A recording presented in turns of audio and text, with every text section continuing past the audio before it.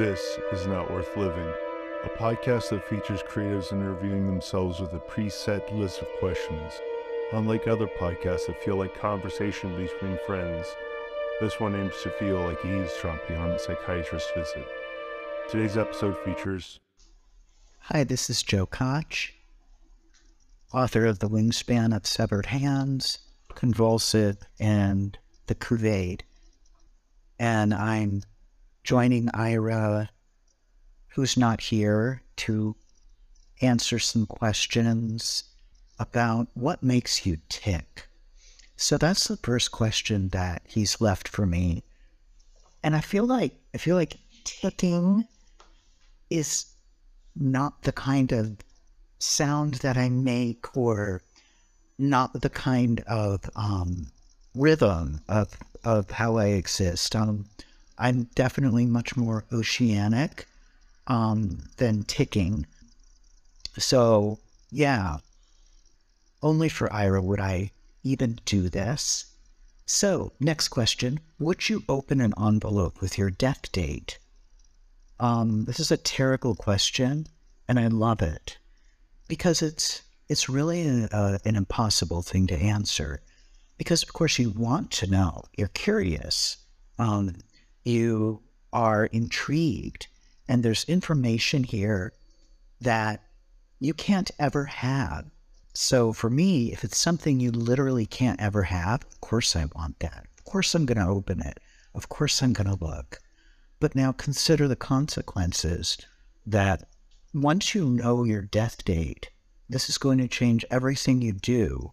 And it's going to kind of be like somebody just took a brick wall and you didn't run into it, but they shoved the brick wall into your face.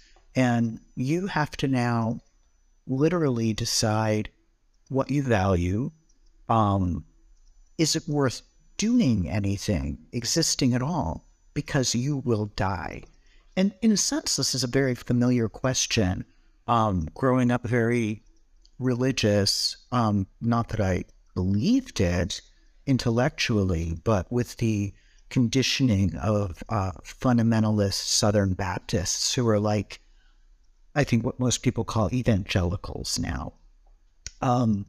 You're constantly thinking about death and the afterlife, or if it exists, and you're constantly confronted with pretty intense philosophical questions.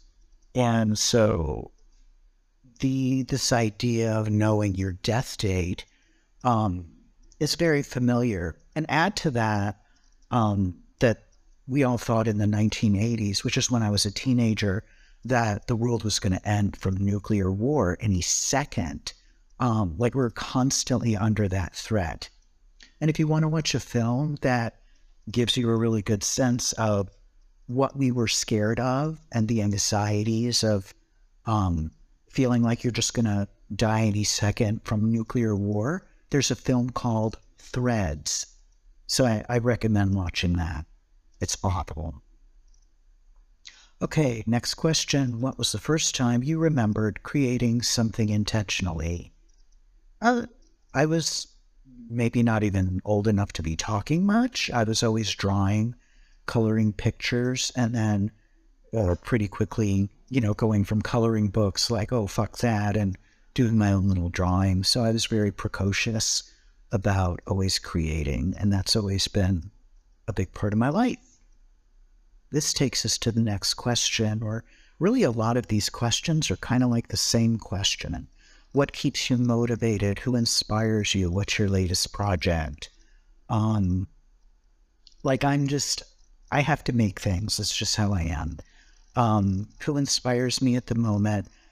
Right now I'm reading the poetry book Summer by Johannes Korensen, and I apologize if I'm saying their name wrong.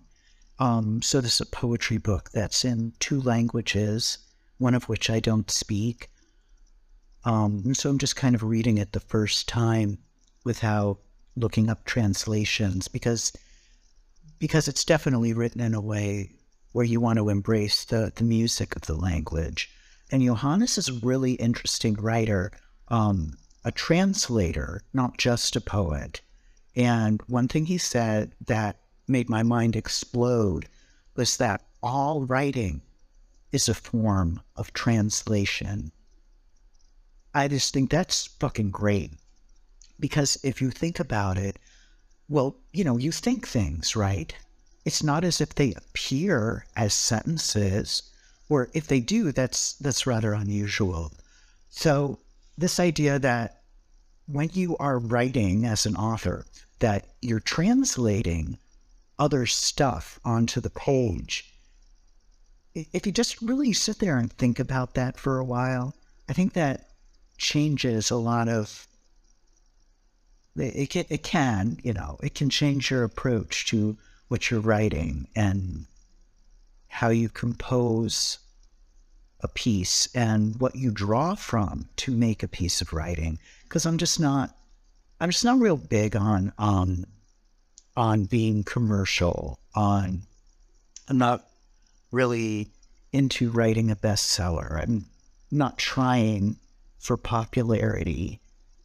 I mean, maybe I could. I'm not sure I could if I wanted to, but I'm just a lot more interested in drawing from like this big, vast, going back to the first question, oceanic kind of world that is our consciousness. And I think like the art that's really interesting is the stuff that's kind of deep into that. And that doesn't mean it can't be fun and perky in some sense, depending on the project. That's enough rambling. If money was no object, what would be your dream project? So just one thing I've thought about was this idea of a sort of commune, or like if I was rich, so I'd buy land and, structures, buildings for people to live in and make it like a writer's retreat, but it could be semi-permanent for people. I would love to do this for like the trans writing community, because a lot of us are, disenfranchised in the places where we live, in countries and states in the U.S. where, not countries in the U.S., countries other than the U.S. and states in the U.S. where the law is making it difficult to simply exist. But really, like any very interesting writers, or those who felt the need and wanted to live in a community rather than the isolation of the traditional family. And not every traditional family is isolated, but anyway, the idea of like a writer's retreat that's semi-permanent, like, that sounds so cool. And I'm not sure if I would have the administrative skills to run it, but I could always hire somebody if money wasn't an object.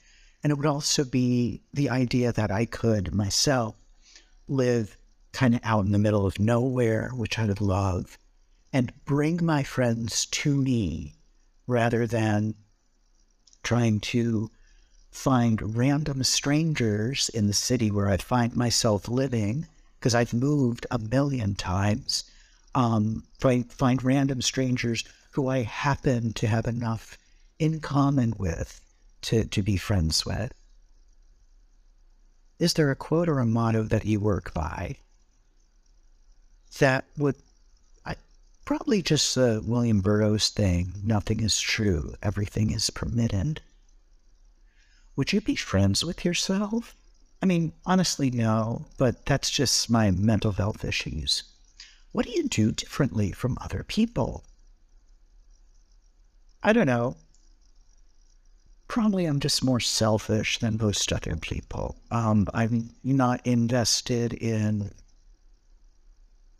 proving that I'm a good person to anyone, or,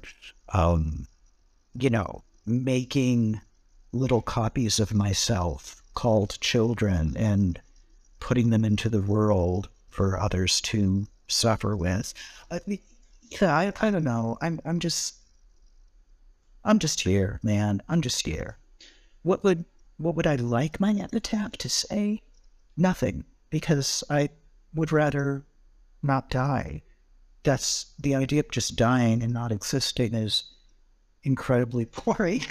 There's still nothing would happen. It would be boring, uninteresting, and the end of all possibilities. So I refuse that thought. Anyway, man, I hope this works for you, Ira.